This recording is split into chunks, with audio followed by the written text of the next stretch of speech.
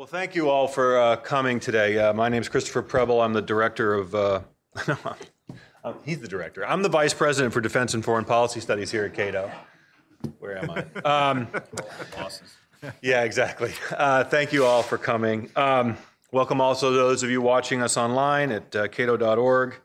Thanks as always to our conference staff who do so much to help make these events come off without a hitch. The United States, Barry Posen argues in this new book, very new, brand new, hot off the presses, Restraint.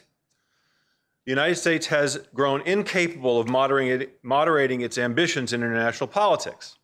Since the collapse of Soviet power, it has pursued a grand strategy that he calls liberal hegemony, one that Posen sees as unnecessary, counterproductive, costly, and wasteful. Restraint explains precisely why liberal hegemony works poorly and then provides a carefully designed alternative grand strategy and associated military strategy and force structure. In contrast to the failures and unexpected problems that have stemmed from America's consistent overreaching, Barry makes an urgent argument for restraint in the future use of U.S. military power. Posen's alternative focuses on protecting U.S. global access through naval, air, and space power while freeing the United States from most of the relationships that require the permanent stationing of U.S. forces overseas. Now, I will say at the outset that I would like to believe that this is a book whose time has come. The caveat is that I said the same thing about my own book 5 years ago, and about the paper that Ben Friedman and I co-authored in 2010 entitled Budgetary Savings from Military Restraint, which was published here at Cato. Two factors, however, might make Barry's book a success. One is the fiscal situation, which he references on a number of occasions in this book.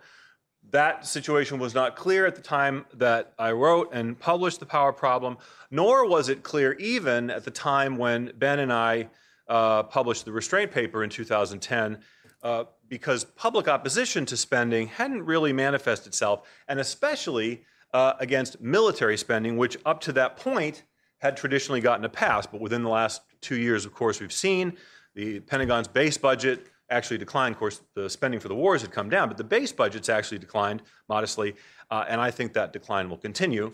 So fewer resources for the military should translate into fewer missions for the military, and Barry's book lays out very clearly why that is and what those missions, what those remaining missions should be. But the other factor why I invited Barry to discuss this book and why I think it might be more successful than the previous attempts is Barry himself. And I learned about him working. I learned that he was preparing a book-length treatment of some sort that built on some of the articles he wrote. He wrote an article about restraint back in the American Interest in 2007, right, Barry? That was 2007. Around that time. And I said at the time, I said, when this book is finished, whenever it's finished, you have to come and talk about it at Cato. So here he is.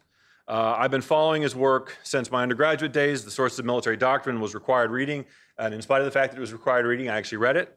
And since then, I came to Cato, and Barry and I have encountered each other at various meetings around the city and around the country, actually. But this is the first time that we've welcomed him here to Cato, and it's really my pleasure and privilege to be moderating today and to welcome him to talk about his book. Just a few words about Barry for those of you who don't know. He is the Ford International Professor of Political Science at MIT, director of the MIT Security Studies Program, and he serves on the executive committee of Seminar 21. Before joining MIT in 1987, he worked as a consultant for RAND, he worked at the Department of Defense, he worked at the CSIS, Center for Strategic International Studies, and he also taught political science at Princeton. In addition to the Sources of Military Doctrine, which I mentioned, he is also the author of Inadvertent Escalation, Conventional War and Nuclear Risks, and many articles. He's a member of the Council on Foreign Relations, Rockefeller Foundation International Affairs Fellow, a number of guest fellowships. He was recently at the John Sloan Dickey Center at Dartmouth College, and Barry earned his MA and PhD from the University of California at Berkeley. So with that, please join me in welcoming Barry Posen.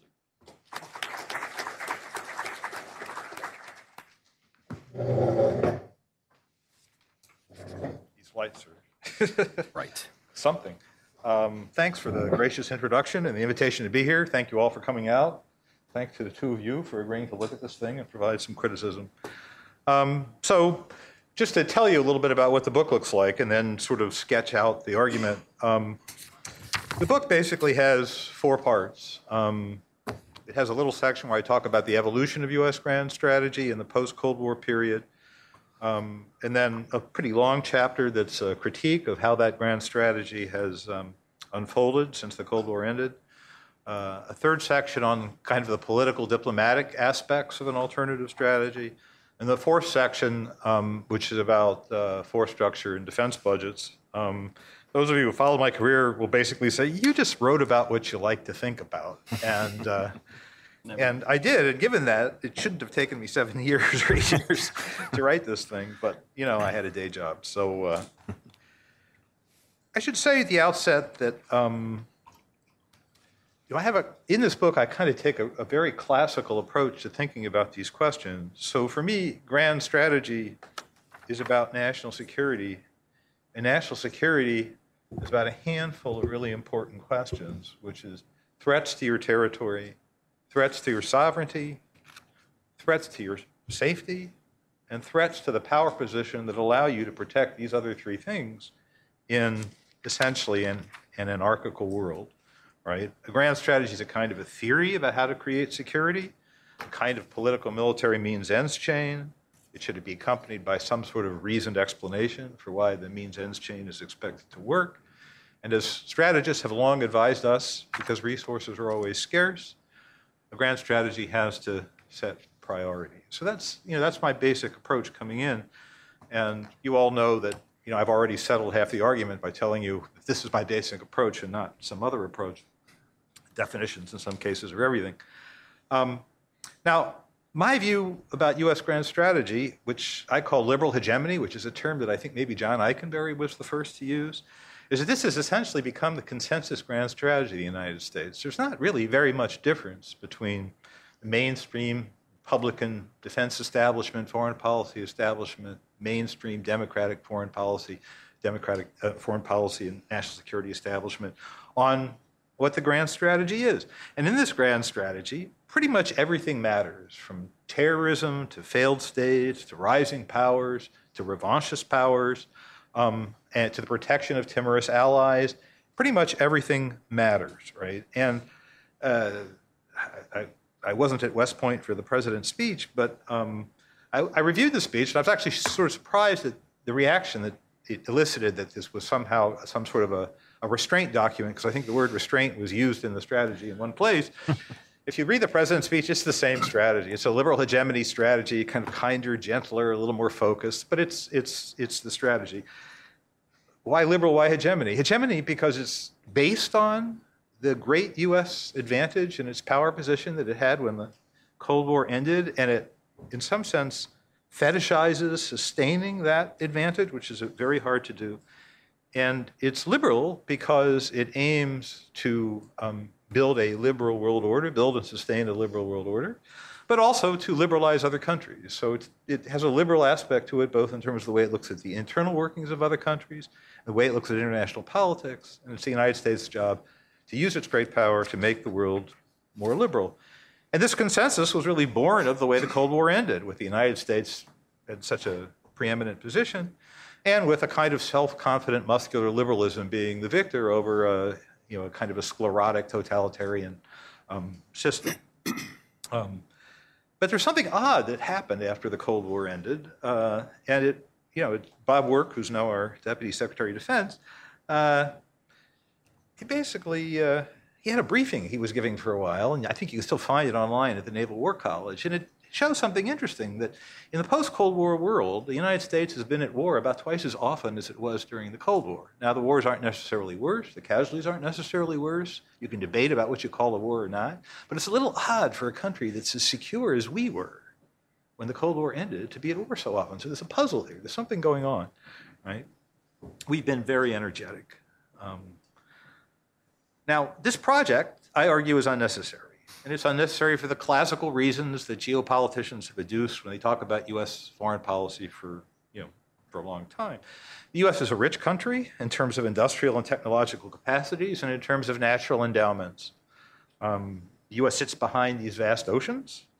The U.S. is blessed with relatively weak and pliant neighbors to the north and south. The U.S. has nuclear weapons and therefore cannot be conquered. The U.S. has a terrific military backed by a talented research and development community and a defense industry that can build fantastic weapons if you give it enough time and enough money. And people who often worry about America's trade position, yes, trade in American GDP has grown as a share, but a big chunk of that trade is in this hemisphere, about a third. And then when you look at the rest of American trade, it's distributed across many countries, right? So many, many bad things would have to happen to close the world off to American trade. And of course, the biggest concentration of American trade is with our erstwhile adversary, China. So if you're protecting international trade, you're protecting the rising power that you're then targeting your military against. So we're a tail chase problem here in our grand strategy. Now, you stole my thunder. As I said, I believe the strategy is unnecessary, counterproductive, costly, and wasteful. The military, political, and economic costs of the strategy are rising, and they're destined to rise even more for some reasons that I'll discuss. Now, what is my lens for looking at some of these problems? Well, my lens is realism. I studied with Kenneth Waltz, and some people would argue I was hardwired at birth with only one or two theories, and I can't get them out of my head. That's one of them. So this is sort of the way I look at the world. So one thing realists imagine is in the face of great power, other states will balance. And we're seeing some balancing in the world, less than you might have expected, but some. Some states are building or rebuilding their military capabilities, China and Russia. Some capable states are concerting action to try and make America's life a little more difficult in its project. Russia and China would be another. Some states, even states that are allies of ours, occasionally throw monkey wrenches in American projects when it's cheap to do so. So we push with great power. Others will push back, and this makes the project more costly than you might imagine when you start it. Another thing realism sort of suggests is that pretty much every state is out for its interests, and this means that America's allies are not loving partners. America's allies are states like any others, and we've seen two characteristic kinds of action on the part of American allies that are really not in our interests. One is that it's cheap riding, sometimes referred to as free riding, but really cheap riding. It's an old saw of this business that Europe and Japan spend much smaller shares of GDP on defense than does the US. Japan about 1%, Europeans about 1.6%. The Americans have varied since the Cold War ended. I think we almost got down to 3 in the Clinton administration, but I think we back up closer to 4 for the wars, not counting the wars themselves. Our allies' defense budgets actually diminished in real terms since the Cold War ended or remained flat. The Japanese defense budget is a little hard to read sometimes. Though ostensibly allied and supportive of some U.S. projects, the allies don't contribute much when the chips are down from a resource point of view. I always put in a caveat here because I respect the sacrifices of European soldiers. Many of them died for the cause in Afghanistan. They sacrificed a lot for the common good, but they've done so under a variety of operational and tactical constraints and resource limitations that are dictated by their government's cheap riding policies.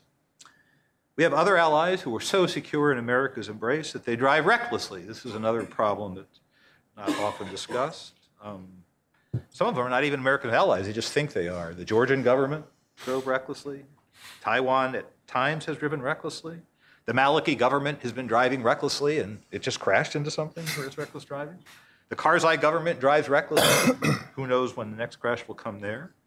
Israel, the state that I actually admire, I think often drives recklessly. The United States doesn't do much to discipline it. Secure in our embrace, they do things that friends of theirs might say are problematical for them, but whether they're problematical for them or not, they're problematical for us. And we don't seem to be able to do very much about it. And this increased the costs of our engagement, our liberal hegemonic policy. Now, there's another phenomenon that's going on in the world, though the Cold War ended with the Americans in this rather preeminent position. I think most people who look at the trends would say that something's happening with the trends to narrow the gap between the Americans and other countries. You can pick your measure and make your argument. if I want to show you the GDP curves cross this year for China and the Americans, I can show you in some metric, but that's not really the right way to look at it. There are lots of different ways to measure power, but I think most of the ways you measure power shows that the gap is shrinking. There's, the National Intelligence Council does these out-year projections, which they publish for all of us to read. You can look at the 2030 version, and if you look out to 2030, 40, 50, you begin to see, sort of the great powers' capabilities to measure at a lot of different dimensions beginning to, sort of begin to converge as you move out to mid-century. Well, it's going to be very hard to run a hegemonic policy if the gap between you and other powers isn't really significant. If the costs are going to go up, right? Those inclined to balance against the United States are going to have a lot bigger base upon which to balance. Now, there's something else going on in the diffusion of power, and Nick talked about this too. Dangerous capabilities seem to have spread to smaller powers and even beyond states to non-state actors. But here, I'm not talking about weapons of mass destruction. I'm just talking about skill. I mean, the adversary seems to be pretty smart, pretty technically adept. Weapons and know-how are now found in surprising places. There is a question here, and I can't claim to have the entire bibliography of security studies in my head, but there is a puzzle that needs to be addressed. Maybe it has been, I don't think so. The Iraq War cost more in real dollar terms than the Vietnam War did. This is not, current dollars versus old dollars. This is real inflation-adjusted dollars. Now, how can this be true, right? In Vietnam, the opposition had open credit card accounts in China and Russia in their arsenals, right? We had to beat the arsenals of a superpower that our adversaries had access to. Money, advice, whatever. None of this was true in Iraq, yet we spent about the same amount of money. Now, how is that possible?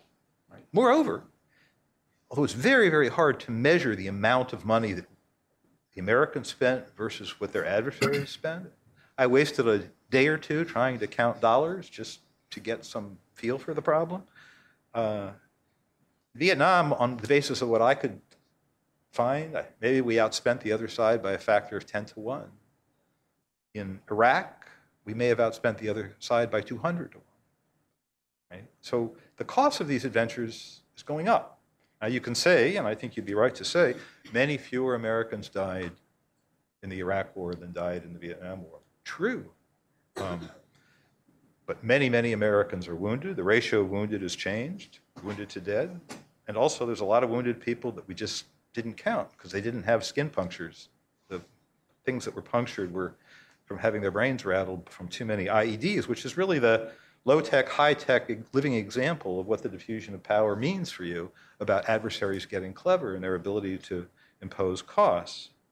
Right? So the cost of trying to rewire other countries, which is sort of central to the liberal hegemony project, is going up and is almost surely destined to get worse. Now, to this is added another fact, another phenomenon, which I think is rather important, which is nationalism and other forms of identity politics. I think that the U.S. presence, active in so many places, has collided with the resurgence of identity politics in the world, and sometimes actually helps exacerbate it. I'm not going to claim that my profession, political science, which barely acknowledges my membership anymore, really has done a very good job of talking about this recent wave of identity politics, or whether it even is a wave or we just noticed it again. I think there's something going on with globalization, marketization, and technology that's increased the salience of identity in the politics of many, many countries, including our own. But when we come to visit some other country to rewire it, we end up colliding with nationalism. And all nationalism doesn't necessarily lead to violence. There's lots of aroused nationalism in the world that doesn't cause violence. But when you go to visit, one thing you can be reasonably sure of, that because of the power of local identities, the locals will tire of you sooner or later. Some will tire of you early, some will tire of you later, right? To me, it's striking that the America's allies in Afghanistan clearly began to tire of us in the last year or so. In Iraq, they surely began to tire of us. It was one of the problems of getting the SOFA agreement that we tried to negotiate with the Iraqis and didn't get, right? And identity politics, I think, is a particularly important problem in this going to visit business because it also interacts with other phenomena. For example, world population is still going up. I think we're at 7 billion. We're expected to hit 9 or 10. 18-year-old males are a very important source of military power, and there's lots of them out there. They're under the right conditions, they're prone to violence anyway. So you're bringing people out of the countryside, you're bringing them into cities, they're being mobilized for more intense political activity in the way that Karl Deutsch talked about in his famous book. Local political entrepreneurs use identity politics to be able to get support. And if and when we show up, we collide with this. And this creates lots of soldiers, Kalashnikov carriers for our adversaries with whom we then get to deal. Right? And again, it makes the cost high. So we're not very sensitive to identity politics in the United States. We're not even sensitive to our own. And we just don't seem to be cognizant of the way that our own action in other countries injects energy into an already extant phenomena, energy that comes back to haunt us. So what's the remedy? Title tells all. The U.S. should do less than it has been doing. It should focus on a handful of potential problems, but when I say focus on them, I don't mean focus obsessively and offensively on them. Even these problems do not necessarily self-regulate, right? You still need judgment. You still need sensitivity to cost. So what are the problems I think still matter? Well, I am a classicist, so I still do worry a little bit about the emergence of a hegemon in Eurasia that would control all that real estate, all those resources.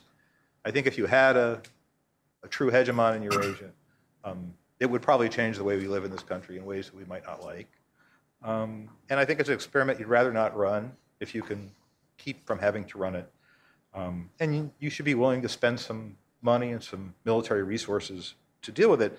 Now, there's no candidate for hegemony in Eurasia at the western end of Eurasia. I mean, Russia's got sharp elbows, pain in the neck, but I think if you look at the figures, the Europeans are well able to deal with Russia in terms of any set of resources, population, GDP, whatever. Obviously, there are collective action problems, but I don't think Russia's got very much length in its right hook. I think it can punch hard close to home. Where you have problems is in the East. I mean, China its economy is growing, its military power is growing. It clearly has a lot of issues that it's trying to work out from its past, there's a risk there that it will be bumptious, and it's going to be a hard country to manage because, in contrast to the problem of managing the rise of hegemons in other parts of the world, a big chunk of the growth of China's power is happening internally. Some of it from actually its interactions with us. So, in the fullness of time, if they continue to grow, they're going to be a very tough customer, and not a customer that we can deal with in the way we dealt with the Soviet Union. People forget our GDP, even at purchasing power parity, was probably twice the Soviet Union on the Soviet Union's best day. Right? Chinese GDP at purchasing power parity passed ours this year. Right? So to deal with a future China, if many things fall into place for that country's economy, these are all big ifs, to contain it, to balance it, to whatever, it's going to have to be a collective enterprise. We can't go in and lead the way we led in the past. It's the coalition, whatever happens, and I think it's maybe not even in my lifetime. It doesn't have to happen at all, but if it happens, the coalition is going to look very different from other coalitions where the Americans contributed everything or contributed the dominant share and others. It's going to look more like World War II, right? Because that's what it's going to take. And we should be thinking a little bit now about the then, right? Particularly not about exhausting our capacity through excessive efforts to try and sustain a situation that in fact is eroding in any case. We should be thinking about something else. Second question, nuclear proliferation. I think proliferation probably can happen. If a basket case like North Korea can get an atomic weapon to go off, then I think trying to constrain all the technology and coerce others into not getting nuclear weapons is probably a fool's errand.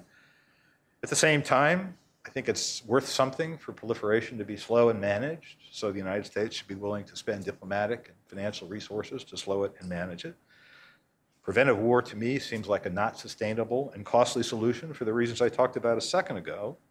And our bigger interest, it seems to me, is to keep nuclear weapons in the hands of states who I think can be deterred and out of the hands of groups who I think cannot be deterred. Now, it's hard for groups to get nuclear weapons, right?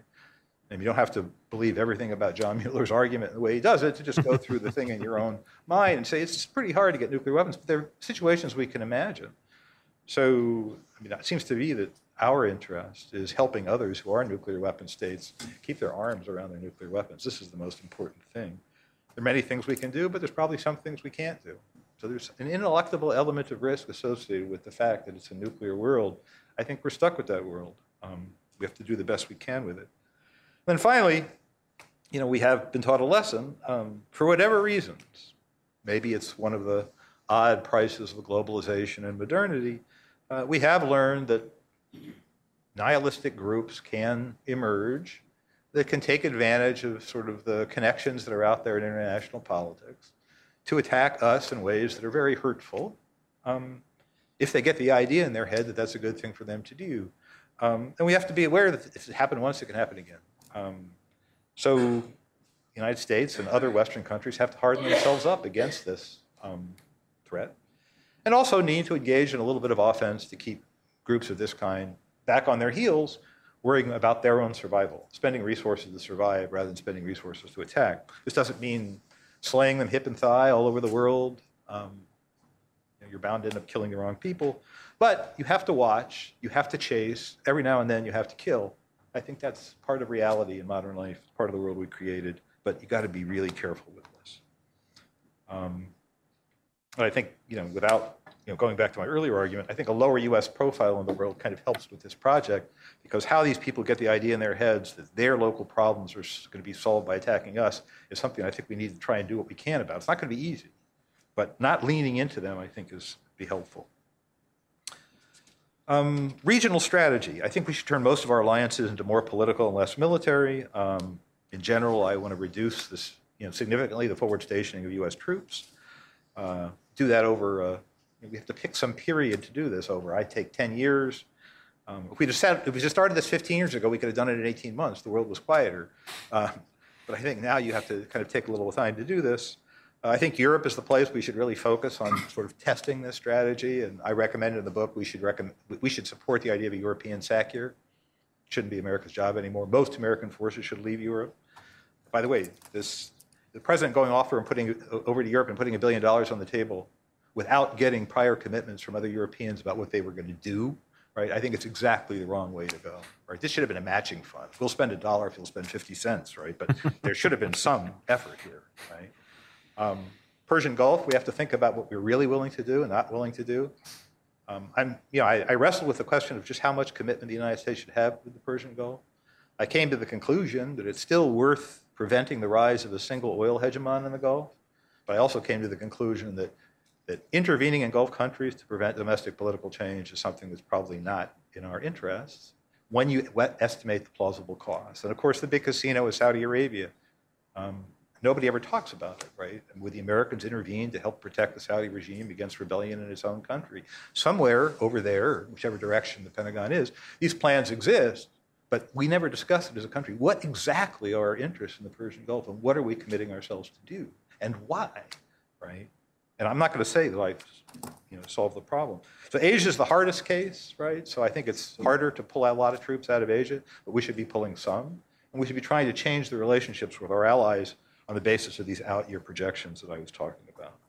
How am I doing on time? You want me to stop? 5 minutes. Okay, good. All right. Sorry, I missed your... Yeah. Okay.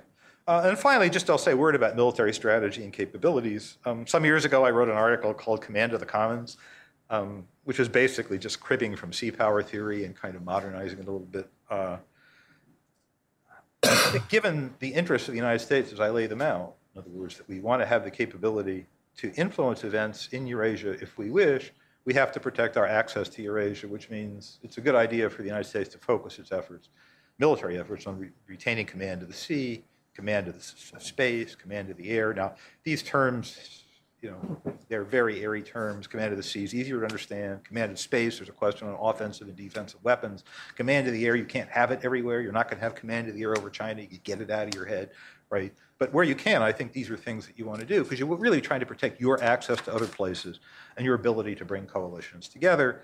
And the thing you want to give up, basically, is these intervention capabilities, which means in my strategy, when I go looking for money, I kind of loot the Army to a significant extent, the Marine Corps to some extent, Air Force to some extent. The Navy does best, but everybody has to shrink. There's just not enough money. And then, of course, we need to maintain an imposing nuclear deterrent. There's questions about what that means. So in closing, the way I see it, the U.S. is entering a new period. We'll have greater scarcity of security resources at home. Chris talked about that at the outset. Parentheses, this is a result of our politics. This doesn't have to be true. It's our politics that makes it true. But you can't just airily wave your hand and say, well, it's just our politics, right? It's a really powerful set of things that have brought us to this state, and it would take a powerful set of arguments and events to get us away from basically thinking that some of the cuts have to come from the Pentagon. There are more consequential powers abroad, more of them, and they are more consequential because of the growth of their economies. There are more politically mobilized and capable armed groups of every kind out there that you can run into when maybe you least expect it.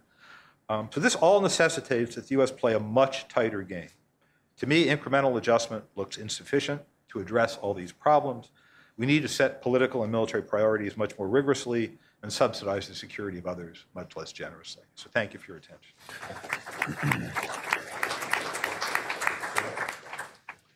Thank you, Barry. All right, well, let me introduce our two commentators. On my left, immediate left, is Justin Logan. He's the Director of Foreign Policy Studies here at Cato.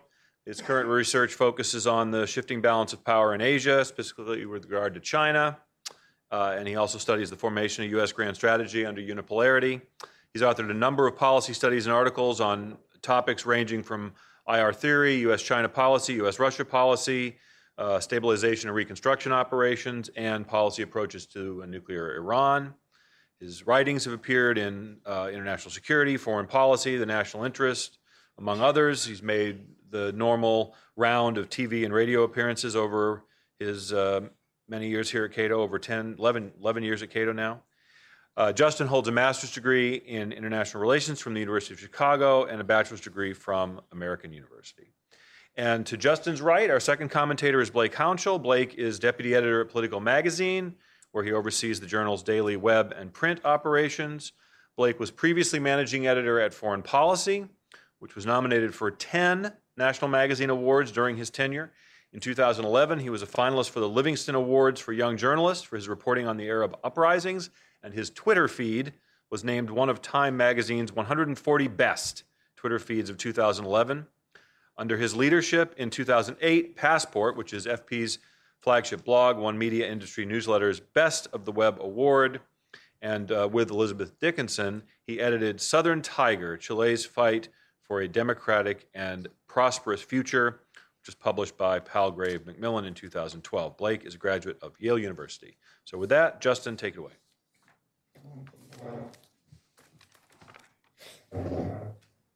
Well, thanks a lot for the introduction, Chris. Thanks to Barry for writing the book. Thanks to all of you for being here.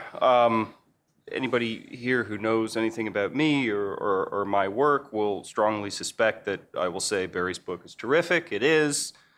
His arguments are correct. They are.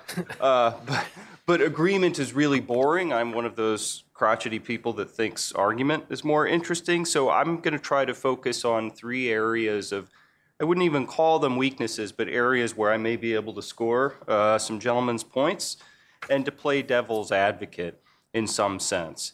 At a broad level of abstraction, these criticisms fall into three categories. There's one sort of overarching policy question or partial disagreement that I'll raise.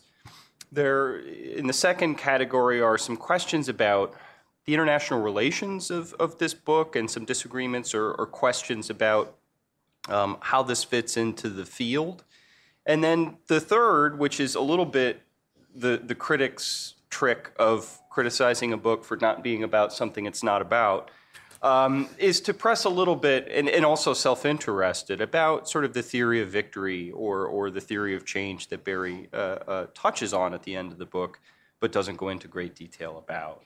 But to open just a sort of semantic complaint, I hate restraint. I hate the word restraint. This is and the cover. See, this is right. the real cover. It doesn't look like restraint. Much better. It looks like, much unless better. that's the coast of Maine much or better. somewhere, right?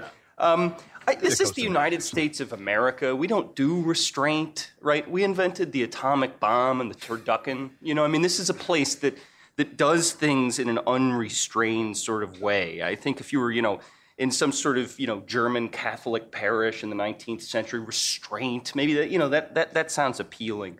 I sort of favor the old term about offshore balancing. It has a sort of geographic location and an active verb, right? We're not just sitting on our hands. We're balancing, from offshore. So I wonder about, I know the etymology of the term and where it came from, but the idea of restraint sounds to me un-American in 2014. On policy, the first question is about pacing, and I think Barry is very cognizant in the book about sort of the upsides and downsides, respectively, of what he recommends. So talking about how to sort of extricate ourselves from the commitments we've littered across the globe, Barry says, quote, "For reasons of prudence and practicality, I will argue that there should be a prior stage of much diminished but still significant United States overwatch of key regions," end quote, over the intervening 10 years until we get out. I wonder if that can work. I wonder if the elaborate theories we've tricked ourselves into believing will be exerted on us during that diminished but significant overwatch period. I think he's correct that prudence and practicality argue for moderate timing in doing this. But I wonder whether there isn't an at least equally persuasive argument that this period of being kind of pregnant will in fact fail to get us out. And I wonder whether it's not going to pull us back in like selective engagement. I think, to use a phrase I think I heard from you, had a lot of criteria for engagement and not that many for selection. So I worry that maybe shock therapy, with all of the perils inherent in it, or to use a different metaphor, just ripping the Band-Aid off, may be the only way to actually get to restraint, right? If we have this sort of part in, part out, I wonder whether we won't once again entrance ourselves with our theories about how dominoes wind up falling on our own shores. A second question that I hesitate to ask for fear that I will be destroyed with the response is, what's realist about this, right? I think I can make a very strong case that it's conservative or prudent or efficient, but what's the case that it's realist, right? What's the case that anything's realist in a unipolar world? The canon of realism really didn't contain anything about unipolarity. To my mind, realism is about responses to the pressures of the international system. And what sorts of pressures in the international system the United States faces in 2014 really buffet us this way or that? Isn't the world sort of really our oyster? And this is a story about the various idiosyncrasies of American strategic thought and pushing back against them more than it is per se a realist story. And in keeping with that, one criticism that I've gotten making similar arguments to this is that it's too pat to say this all we sort of burst out of the gate at the end of the Cold War.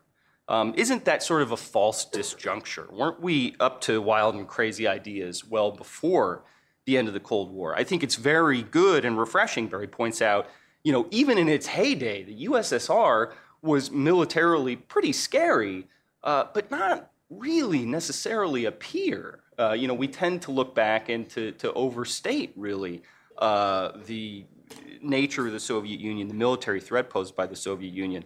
And I think the story of Vietnam fits at least as well into Barry's story about the present as it does into Barry's story about the Cold War. To my mind, Vietnam was about a mostly unconstrained great power getting caught up in its own bad ideas, in part as a consequence of the lack of external constraints that caused it to think more hard about its own theories. So I wonder whether we haven't been this sort of wild and crazy country for a longer time than just the last 25 years. And finally, on the theory of victory, which is, again, I raise self-interested as somebody who tries to move the ball on these questions for a career. On page 118, in a section on Israel-Palestine, you write, quote, "I have no expectation that the United States will move beyond its present policies, but perhaps it can and should distance itself from regional feuds." I think that's sort of a thesis statement for the book. I think you could take that and extrapolate it across the book. But it seems to me that it raises the question, right? When should we have expectations that the United States will move beyond its present policies or indeed beyond its current grand strategy? And it seems to me that there are two ways that we could adopt restraint, and you get to this, in closing the book. We could be forced to look for restraint, and so there could be these massive structural changes in international politics. There could be the financial collapse where policymakers are casting around and see a book on the shelf called Restraint and say, "Oh, get this guy Posen down here. We'll figure out what he's up to." Not a chance. Not a chance. Not even under those circumstances. Right. Or we could choose to adopt restraint, right? People could say, that Posen really moved the ball, and I had never heard an argument like this, and maybe it would be better if we got some of these international welfare types off the dole and, left Europe to the Europeans, et cetera, et cetera. So at times I think you've used rhetoric that at least made me wonder whether you think we'll be slowly, sort of cumulatively forced, at least to move in the direction of restraint, if not to adopt the strategy wholesale. It's very difficult for me to see that, and I would like to see it for professional, personal, and intellectual reasons. So if you think that we are being cumulatively pushed in this direction in the policy-relevant future, I would want to hear a little bit more about why and how you think that. I think the strategy is probably affordable and probably sustainable into the policy-relevant future. I view that as a problem. And so one thing that I think it's important to disentangle is talk to people like Woolforth or Eikenberry, and they'll say, look, you're focused on all this Iraq, right? It's always 2004 for you.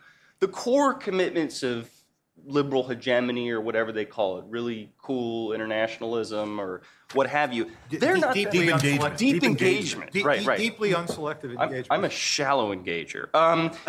That the core commitments really are sustainable. So do you buy that, right? Do you think this is sustainable but just dumb like I do? Or do you think it's not sustainable? And if it's left to choice, right, to the old ideas matter, let's have a round table and I'll convince you that mine are correct, I want to hear a little bit more about that, right? Foreign policy in the United States is an elite sport. Very, very few elections have anything whatsoever to do with foreign policy, even at the presidential level. And so I think there's not really a story where we just bang out a fusillade of op-eds and create this sort of bottom-up revolution where the only politicians who get elected are Team Restraint, and then they sort of staff their offices on the Hill and the State Department and the Pentagon with Team Restraint, and then we get restraint. So you're really left, I think, and I may be wrong about this, with elites, right? We're trying to persuade elites that this is the correct way to go. In an earlier call for a fairly similar change in U.S. grand strategy, the author remarked, quote, "Unless it undergoes a Damascene-like intellectual conversion, as long as the present foreign policy elite remains in power, the United States will remain wedded to a hegemonic grand strategy. It will probably take a major domestic political realignment, perhaps triggered by setbacks abroad or a severe economic crisis at home, to bring about change in American grand strategy." Does that seem right to you or wrong to you?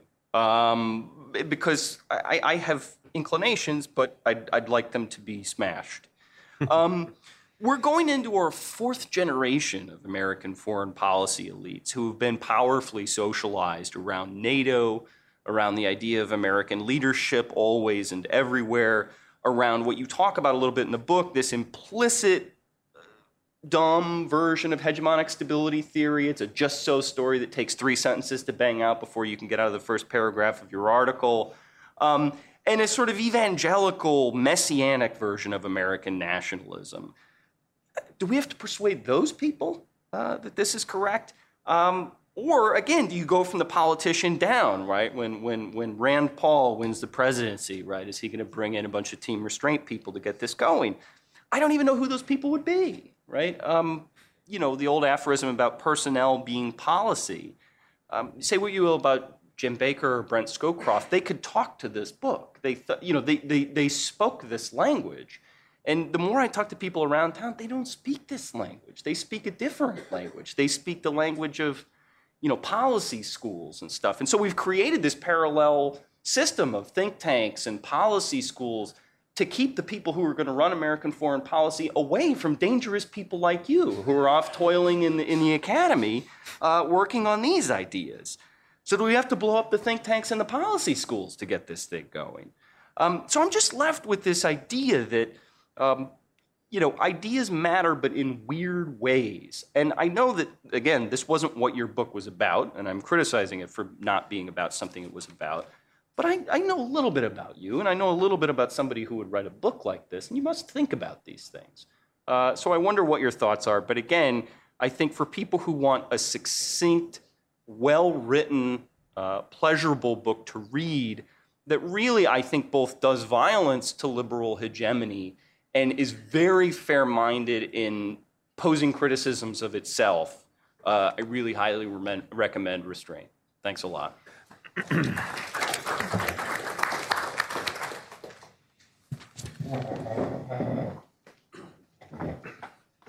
Okay, I guess I'm supposed to be the critic, but I actually found myself really enjoying this book and being persuaded by much of it. And what I really liked about Barry's book was that it really did engage with and anticipate potential criticism.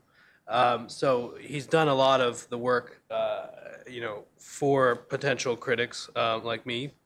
Having said that, I find myself with a lot of questions about sort of how you would move the United States to a strategy of restraint. I think the political system is a lot messier in reality, and I'm sure Barry would admit this, than when you sketch it out in a book of IR theory. And the way things happen, as in the case of, defense sequestration, is not the way anyone would have wanted it to happen in a book of strategy.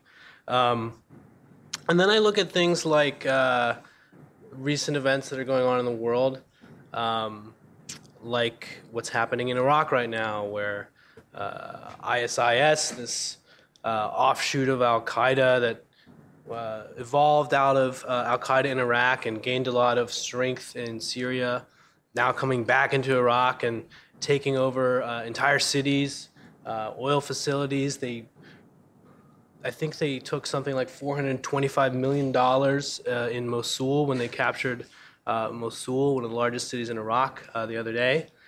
So that kind of thing alarms me. And I think where Barry's book I would like to have seen more is engaging on the very real threat that these kinds of groups pose to the United States, but also to allies where the United States has made commitments, and to people. U.S. foreign policy has never been about strictly interests. It's always been some weird blend of values and interests.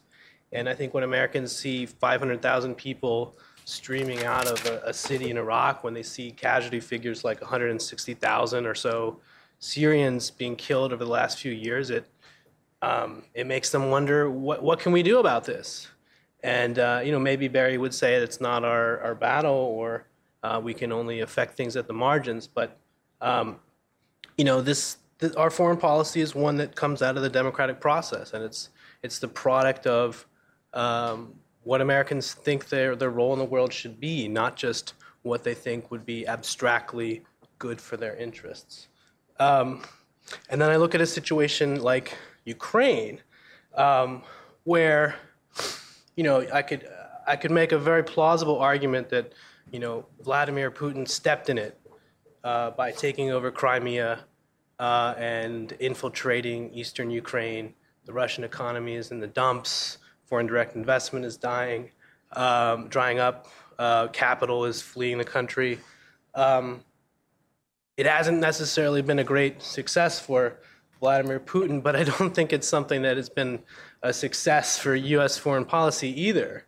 I think about, arguments that Barry and his sort of side of things make about NATO and how the mission creep of NATO in the 90s and the 2000s antagonized Russia. And I think, well, it's a good thing we have NATO and have NATO enlargement so that you have countries around the Russian rim that feel a little bit more secure when Russia does things like invade Georgia and Ukraine. I read arguments like Barry makes about wanting to encourage U.S. allies like Japan to do more for their own security. And I worry that that might not necessarily have that kind of outcome that we want. There's a long history in Asia of Japanese expansionism. There's a lot of hurt feelings. The United States has had a lot of trouble getting its own allies like Korea and Japan on the same page and working together in a kind of strategy to present a united front to China. And the kinds of things that Shinzo Abe is talking about doing in Japan right now, I could imagine backfiring badly. So I don't think it's necessarily the case that the U.S. stepping back, allowing its allies to bear more of the burden, is going to lead to the kinds of outcomes that we want. In the case of Europe, and Barry does get into this, it could be years, if ever, before the Europeans step up and do more for their own security. I mean, how many times have we heard a U.S. Secretary of Defense, a U.S. President go across to Europe and say, you guys promised to spend X% of your GDP on defense and you're not doing it. Please, please spend more on defense. Now, Barry would probably argue that's because, we're playing the role of Uncle Sucker. And if we withdraw some of our security umbrella from those places, then they'll have to step up. But maybe there will be a lot of suffering and problems that happen in that transition period before they realize that they have a crisis on their hands. And so, I also worry about where the U.S. is now in this kind of political gray zone when it comes to foreign policy. We've all gotten the sense that this is the moment for people like Rand Paul, who are arguing for pretty much, maybe not in the same level of detail or in the same amount of erudition, for a policy of restraint. Nobody likes the I word around here, I know, so I won't use that word. You mean internationalism? We like that word. Isolationism. And just as an aside, I think Rand Paul could probably use some staff help. Anyway, I think he would talk to me. well, the interesting thing about Rand Paul is that he's really kind of walked back a lot of the things he said a few years ago. And I remember this piece he wrote about Ukraine that had me scratching my head, which was about how there's going to be this Ukrainian terrorist movement that arises to blow up gas pipelines and how that was going to backfire on Russia. Anyway, he's sort of all over the map right now, and it would be, I think, very useful if we had a Rand Paul versus Hillary Clinton 2016 matchup that had a clear, bright line on national security, but I'm skeptical that we'll either get Rand Paul or a clear debate. But I just want to leave everyone here with the thought that Barry makes in the final chapter of his book, where he says, very self-effacingly, that it's not very likely that politicians are going to read these arguments, have a eureka moment, and decide to transform our grand strategy. There's little to suggest that this moment is imminent. I thought that was admirable self-awareness, and I applaud him for nonetheless taking 7 years to put together an argument that is going to be a challenge to put into the public sphere. So I'll leave you with that. Thank you, Blake. All right, thank you both. Before we turn to questions, I'll give Barry an opportunity to respond to some or of what either Justin or Blake said, or something else that's occurred to you in the meantime. I can, and it's hard to avoid the temptation to Well- discuss it, but at the same time, you do want to get people in. So We do. I'll start talking for a few minutes, then just stop me. All right, all right, When- all when right. you- Can I do it from here? Is You is can, this yeah, one- yes, yeah. Is you're this fine, mic you're fine. live? Yeah, the mic's on. Okay, good. So let's just let's talk a little bit about Justin. So he didn't like the name restraint. I don't either. Racked my brain, couldn't come up with a better one. Don't really like offshore balancing either. I don't think most Americans don't really get it. But I think you can tell from the ships I put on the cover that offshore has a lot to do with it. So I was Much better. Yeah, I was The trying. original draft. I was trying to send that message, and I did not get product placement money from the Navy. But I kicked myself afterwards for not doing it.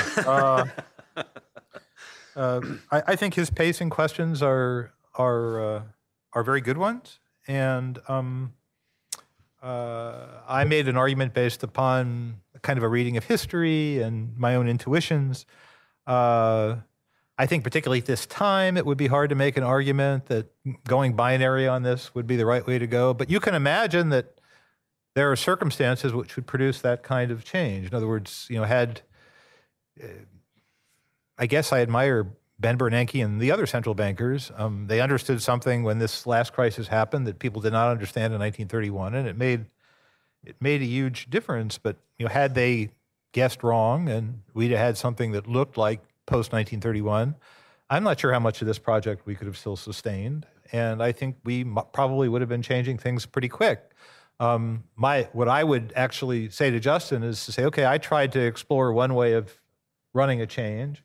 I'd say, hey, welcome to the club. How other people should think, well, what does a binary change look like? Because if you can imagine sort of 2 or 3 different sets of causes of change, one being incremental accrual of causes, which is what I think is the most likely, versus a kind of a snap change, then there were probably 2 patterns of adaptation that are plausible. One being incremental, like I talk about, and the other being a snap one. And the question is, how snappy could you conceivably be, and how would you imagine that snappiness would go? So I think it's a great question, and bring it on. I mean, I sort of say at the end of the book, to get this book out, I had to resist the temptation of dealing with every question and every permutation. So I picked the line of advance to try and get it out there. What's realist about this? Well, free riding, reckless driving is realist. Balancing is realist. The real question is, and trying to assess where the constellation of power in the world is going is realist. Now, I could be wrong about where the constellation of power is going on. I'm essentially saying unipolarity will be waving at a fond farewell over the next 20 years. The people who see the world as unipolarity, friends of mine, they say, what are you talking about? Now, I find them unusually creative at finding new metrics, right? Because the old ones don't work anymore, right? We pay the NIC a lot of money. They talk to everybody in the world. Everyone knows how they do these drills. The answer they came to is the answer they came to. Now, if all I can get out of $70 billion of intelligence investment every year is that one page with the graphs that project into 2050 and show you a different world, then okay, I'll take that, bank it, and use it in my book. Now, they could be wrong, right? The $70 billion could have been misspent, which probably some of it was. Were we crazy during the Cold War? Yes. This gets to your earlier argument about restraint. Restraint is not the American way. Here's a topic for someone to do a comparative. It's selection on the dependent variable, so that's evil. Do it anyway. The Americans have 3 entirely avoidable and totally disastrous wars since World War II ended. We had a war with China, which we submerged in the Korean War, so we don't have to think about the blunders that produced that war. The war in Vietnam and the war in Iraq, right? All of them elective, right? Right. So how did we do that? What's common across those things, right? And so I agree with you. There's a kind of long wave of craziness in our foreign policy that we should be thinking through too. And it's one of the things that concerns me, right? And I talk about in the book, one of the things I didn't talk about in the talk, but because it's kind of hard to talk about is I spend a lot of my time studying military power, and I've developed a strange respect for it, the way I have for a loaded handgun, right? I don't own guns, right? But I used to own guns. And when I'm around somebody who has a loaded handgun, or I see a loaded handgun, or I see a handgun where it shouldn't be and I pick it up, I look to see if it's loaded. I'm really very, very careful with it, right? Well, Americans don't treat war like a loaded handgun, which is they all would if they found one, because most of them don't know anything about it, right? We treat it's a scalpel, it's a stiletto, it's a laser beam, right? Well, it's not, right? And there's something about the way we end up thinking about military power that's just bizarre, given that if you look at Russell Weigley's American Way of War, the way we always win is sledgehammer. It's always a sledgehammer. So we have these rapier arguments to get it started, and then once you've got your credibility engaged, then it's sledgehammer to finish it, right? So that's Campbell's nose stuff, but we always fall for it, right? We should stop falling for it, right? All right, 2 more minutes. Go after Blake for a minute, because he's dodged the bullet so far. Okay, let me see where it was. Let's see now. Where did my Blake?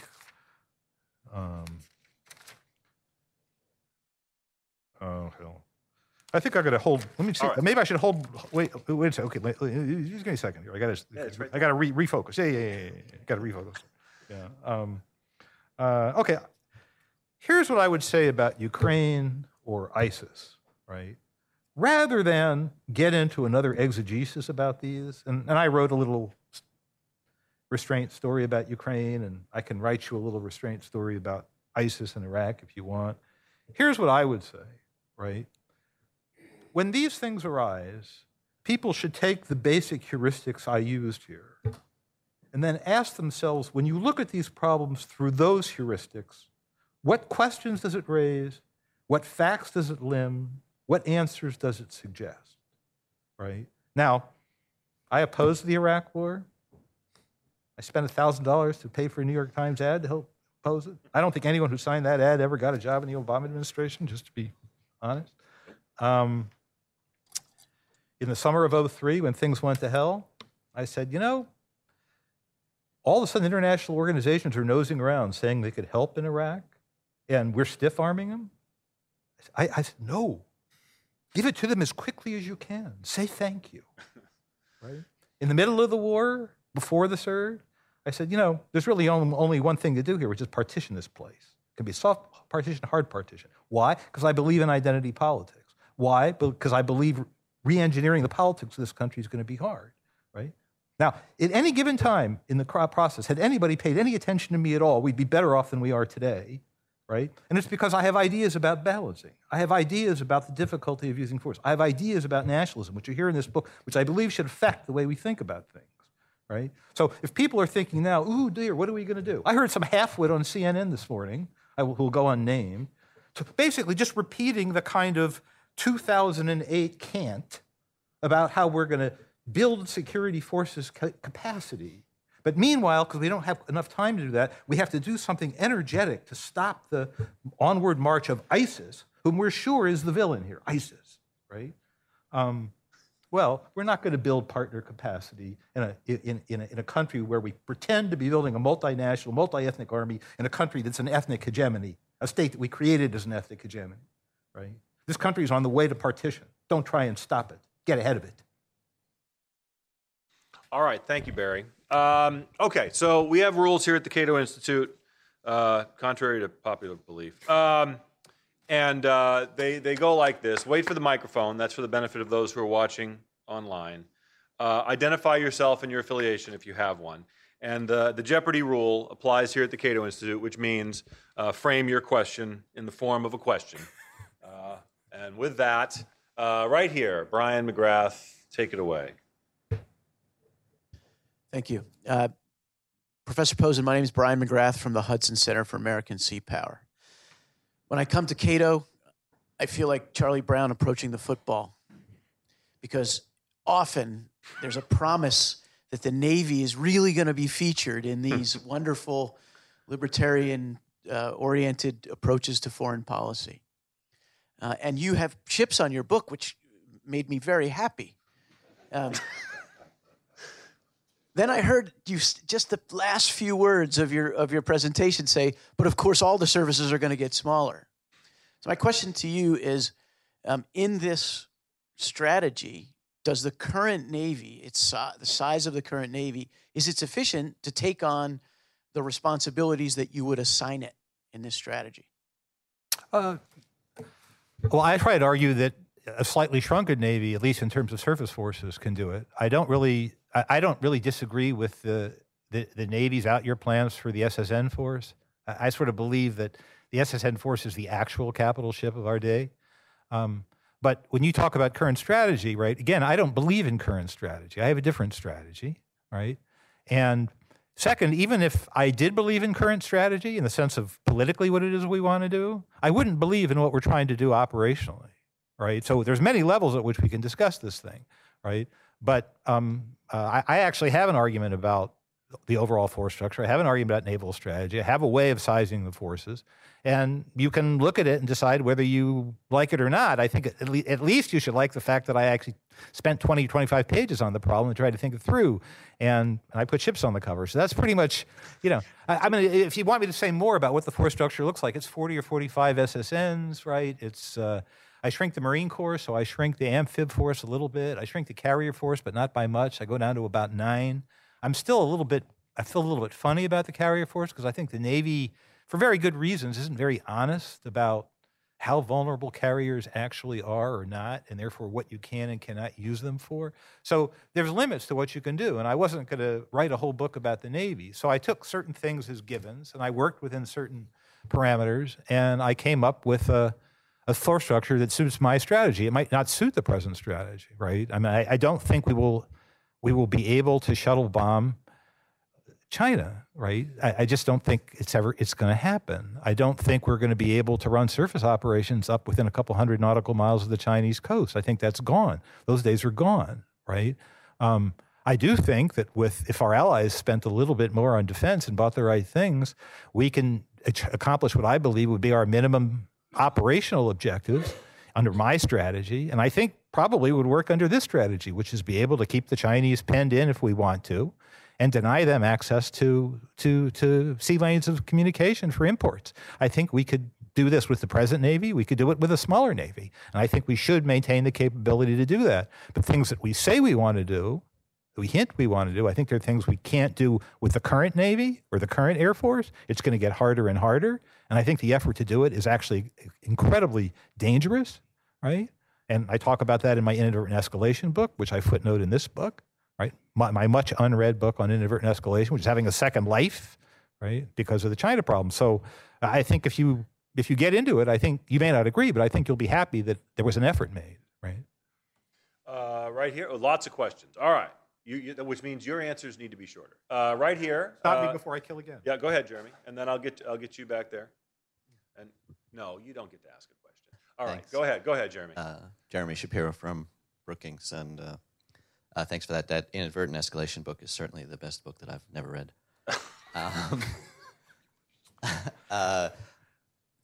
It seems to me that people who have problems with this argument, the restraint argument, have two assumptions in mind that I'd like to hear your thoughts on, because although Blake alluded to them, you didn't really get to them in your talk. The first is that the United States has a tremendous stake in the world order as it exists now, and this is well beyond trade. This is about the fact that we have all sorts of stakes in the international system, from trade flows to financial flows to resource flows, that in fact our economy and our livelihood and our way of life are essentially based on. The second is that world order is fragile, and the reason and largely supported by American power. And the reason that it's fragile and supported by American power is that there's a sort of fundamental collective action problem in the international system, and that if we don't provide it, the argument that people will step in and step up is contradicted by the history of the thing. And this is, of course, generally a reference to the pre-World War II period that I know you've studied a lot, where when America was absent, and you could have done the analysis that you did about Russia today with Germany in the 1920s and 1930s. The Europeans had plenty of power, plenty of latent capability to stop that problem without the United States, but they didn't. And the United States had to step in. So I'd like to get your reactions to those sort of two assumptions. All right. The question part of that last part was the Yeah, question my part. my reactions. Yes.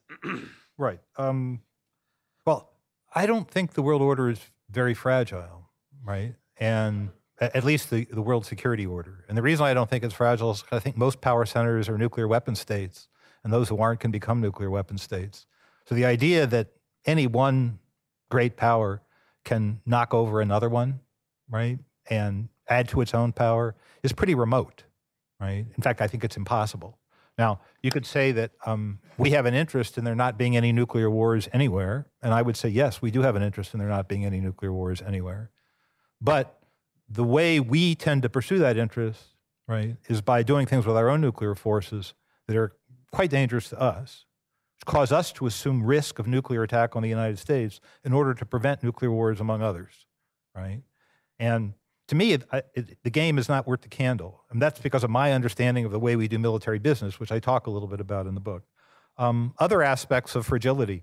Everyone likes to talk about the 1930s, and it was a bad time, right? I'm not going to deny it, right?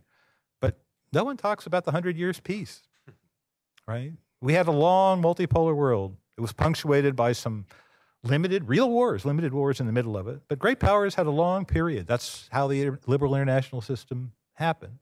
When people say, well, there was a hegemon, yeah, there was, but it wasn't the kind of hegemony that we've done. Britain was an offshore hegemon. Britain was often very quiet on the continent. Britain concentrated on command of the sea, right? And that turned out to be kind of enough, right, to help guarantee international trade. So from my point of view, given the strategy that I pursue, right, from a security point of view, given that I'm interested in command of the sea, we're going to end up providing that same service to the international trade system anyway. Finance, people talk about the role of the dollar. This is a very magical question, right? But I don't think there's any, well, I shouldn't say there isn't any, because again, I haven't read everything, but I think there's good evidence that the dollar became a reserve currency in the 1920s. Right? The trade may follow the flag, but the dollar didn't. The dollar is a world reserve currency because of certain properties that we have in this economy, properties that will be, if anything, probably accentuated with the strategy that I talk about rather than diminished. So if you want a really strong dollar that you can use whenever you want, my strategy is actually more likely to guarantee it than others. So my point is that the argument from fragility is an argument that I actually I punch up against, I do punch against in the book, and the argument that only with a single global hegemon will enough work get done so that we and other countries can go about their business. I think there's other evidence, right? This is the canonization of hegemonic stability theory, a canonization which actually, as I understand it, is not present in the theoretical community in which it was born. This theory has been challenged and, in fact, is not really much used anymore because it's a very hard theory to prove. And there are other deductive theories that suggest 3, 4, 5 great powers can manage many things. So the point is, yes, you are right? The implicit counter argument, the defensive position, the underlying, assumption is the whole world goes to hell in a handbasket unless the United States is out there managing things. And the corollary is we make an occasional little mistake, but A, we're smart enough to stop making those mistakes, and B, they're little, right? Now, if you think the one elective war that we've had in this period and the 2 that we had in the last period are small, that's fine. If you think that we're smart enough, given the kind of expansive strategy that we have, that we're going to avoid these things, more power to you, right? I don't think so. Sir, back there, you've been very patient, right there, the blue shirt.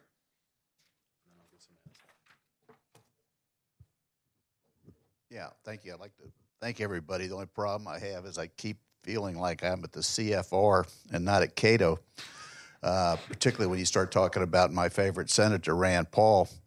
And, I wonder if Rand Paul and Barack Obama don't have something in common which you guys have totally missed. And that is the fact that both of them recognize that the real issue for libertarianism and for human beings is people, and that it's Gdansk, the civil rights movement in this country, Egypt, Libya, Tiananmen Square. Those are the dynamics of foreign policy, and not this think tank mentality that sent people like me to Vietnam to kill exotic people. And I would applaud Rand Paul and Barack Obama, because I believe they do have a theory of libertarianism somewhere deep in them. And I think you guys have been in Washington too long. And I don't know if any of you were in Vietnam, but I tend to doubt it. Well, did you have a question, sir? Yeah. Respond to that. So that was his question. Respond to that. Respond to that. Is this a CFR, Barry? Is this just another CFR discussion? Well, I gave this talk at CFR the other day, and There they didn't run me out of town on a rail. They didn't run me down on a rail, so maybe the gentleman's right. I mean, what I would say, I think on this side issue is, this whole question of what would get the country to why make an argument like this, right? And one reason to make it is so that here and at the CFR and everywhere else, the argument needs to be discussed when the other argument is discussed. Right. Right? You can't, the old, you can't beat something with nothing adage governs. Right. And I think about, as I mentioned when I was talking my impassioned speech about Iraq to Blake, this is a way of looking at things, right? So I would consider it to be a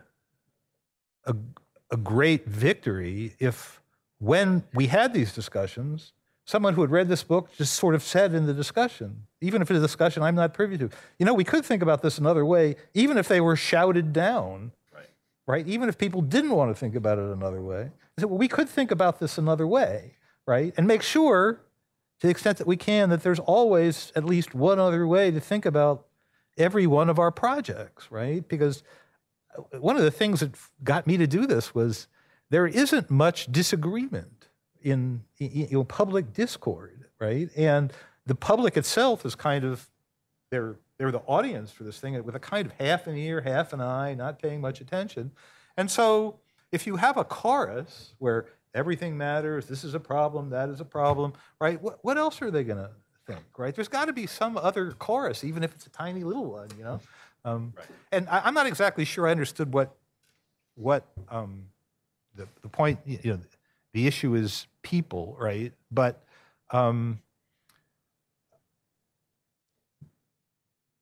my argument about identity politics is that the United States too often thinks that the countries it goes to visit are full of American ex-urban citizens desperate to be born, right? And I think that in the fullness of time, maybe everyone would want to be an American ex-urban citizen, right? But given where they are now and where they've been, their first sets of thoughts about politics, whenever there's trouble, is where is my source of protection? What takes care of me, right? And that often turns out to be, in some order, family, clan, ethne, nation, religious, right? And these identities get spun up pretty fast in these situations. And we, I think the Americans in particular, but I'm starting to think the Russians have the problem too. We're not very sensitive to these local political identities, which are contain within them a lot of political energy, a lot of ability to mobilize political and military power, right? Resistance, right? So if that's what you mean by thinking about people or peoples, then I think maybe we're a little bit on the same wavelength. Okay. Questions. Right there in the middle. She's going to promise to ask a question. We have about time for, I see 3 hands, so I have time for 3 questions quickly. You and then you. Okay, so right in the middle. Thank you, sir. Hi, my name's Rachel. I'm also a Yale University undergraduate in our grand strategy program.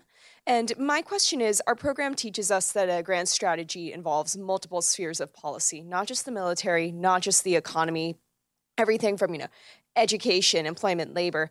So my question to you is, your focus is on mostly the military and the economy. What are the implications for a restraint strategy on our involvement in international organizations, and particularly our involvement in humanitarian efforts abroad? You're going to take them all, right? Yeah, let's do it. Yeah, that's good. Yeah, good call. Yeah, so sir, you had your hand up right there. Go ahead, and then I'll get you, sir. Yeah, go ahead quickly. Question. Sure. I can actually piggyback. Jared Toll, I'm a professor at Virginia Tech. I can piggyback on that. Does the United States have an interest in preventing genocide worldwide? Is that not a systemic interest? Does the United States not have a particular vested interest in that? I think part of the issue has to do with what we see on our televisions. We're dealing in a world of time-space compression. The particular critique that could be made of your argument is that it relies on a kind of a very primordialist conception of the rest of the world, and it relies on a kind of a mythic idea of hemispherialism that we can kind of somehow withdraw from the particular nature of the kind of horrors that surround us in the world. Okay, and you, sir. Go ahead. Good afternoon. My name's Bruce Elk, and I work at the Organization of American States. My question is, when is the threshold that we have a good war that we can fight, since the last three were not? Good question. All right, so there's 3 questions, Barry. Take it away. Well, I'm not sure. They're actually those did go together. Yeah, I'm gonna actually go backwards. So the threshold of a good war. I always hesitate to use the term good war, right? I never had to go to war. Wars kept missing me, but I've made it my business to study them for a long time, and even the best of them don't look that great. What I would say is we need to revisit the idea of limited war. And when I say revisit the idea of limited war, I mean the idea of limited aims, right? I think one of the problems we've had is that even in wars with which I did not agree, there were moments where you might have been able to walk away from the table with a few winnings at moderate cost, right? And we don't seem to know how to do it. In other words, as I told you, I opposed the Iraq War. But in 2003, by the end of the summer, I'd say the administration at least had settled what it claimed its purposes had been, which was to figure out whether there were weapons of mass destruction. Now, I don't believe those were really their purposes, but those were the purposes they had committed to publicly. And basically, Iraq had a clean bill of health. And this is why I say, how do we get out of here as quickly as possible? Well, it's very hard to do because the Pottery Barn rule, blah, blah, blah, blah. But the UN was nosing around. We want to be here. Great, right? You could even make an argument in Vietnam. There was a moment, because the spring offensive in, what was it, 64, 65, we stopped it with a couple of divisions. And that was the point to negotiate, not escalate, right? So we should be thinking about limited aims. I mean, the first Gulf War looks really nice in some sense because we had limited aims and we kept to them. Now, the Bush the elder was pilloried for that. In retrospect, it looks brilliant. I thought it was brilliant at the time. Even drunk, I thought it was brilliant because I remember being asked at the time. And I said, "This is brilliant." Right? When I do some of my best work, genocide, humanitarian intervention. Okay. One can level a criticism at this book that it has a rather narrow focus on national security defined in a traditional sense. Now, I happen to believe that that's the main thing we need to be concerned about. I happen to believe that almost all arguments that are made for other activities typically are couched in national security terms rather than values terms, right, to get the minimum winded coalition to do it, right? And third, just on intellectual grounds, I think we need a simple, linear, basic, narrow approach first that has a coherence, and then you can think about what else you want to do and what it costs to do it. Now, I don't really take up I take this question up a little bit in the book, right? I don't believe that even if a president of the United States were to adopt this strategy and something horrible was to happen somewhere in the world, that the American people could, on the basis of my advice, be inoculated against the humanitarian impulse. All I would like to see done is to have that separated from this. Those arguments should be made on their own terms. So you use the word genocide, right? The word genocide is a very interesting word. There's a whole legal infrastructure around it, right? It's used way more often, I think, than it can meet the legal definition. And second, dedicated lawyers have done what they could to expand the definition in the post-Cold War period in order to maximize the hexing power and domestic politics of the term. Now, I think a true genocide is a horrible thing. And if at moderate cost the United States can do something about it, you're not going to get me saying no, and I can imagine circumstances to which I would say yes, right? I mean, I can certainly imagine that. But I also think people need, in some sense, to be honest about what they're arguing, right? Do you want to stop a genocide? Or do you want to rebuild a country? Because often these two arguments go together. It's much actually easier to stop a genocide than it is to rebuild the politics of the country that gave birth to it. Which thing are we doing? Usually both is what people want to do, right? Is it a genocide or is it plain vanilla political killing? Is Syria genocide? I don't think anyone's even argued it because it doesn't look like a genocide. It's not genocide. There's many war crimes being committed in Syria, but not that one, right? Are war crimes alone, really heinous ones, enough to get you to intervene? Probably not on legalistic grounds, but maybe if they look ugly enough, you will, right? To me, this is all a form of philanthropy. It's armed philanthropy. Right? Armed philanthropy, to me, you have an ethical obligation to the soldiers and a political obligation to the American people to make real strategy even for armed philanthropy, right? Which I think we often do not do. So it doesn't have a place in my discussion of American national security because I don't think you do these things for American national security. You do them for other reasons, right? And the question of sort of the expansive definition of grand strategy, I deliberately eschew expansive definitions of grand strategy. It's right. This is sort of like translating into the study of grand strategy the pablum that this town of the last 10 years, the whole of government approach or whatever this is meant to be, right? Of course, American foreign policy can take up many questions and it can take them up with many means, right? But that's not, to me, that's not about grand strategy. To me, grand strategy is about thinking about what you need to do to live in a system without a sovereign in which anybody can do violence to anybody else, right? How much violent means should we have?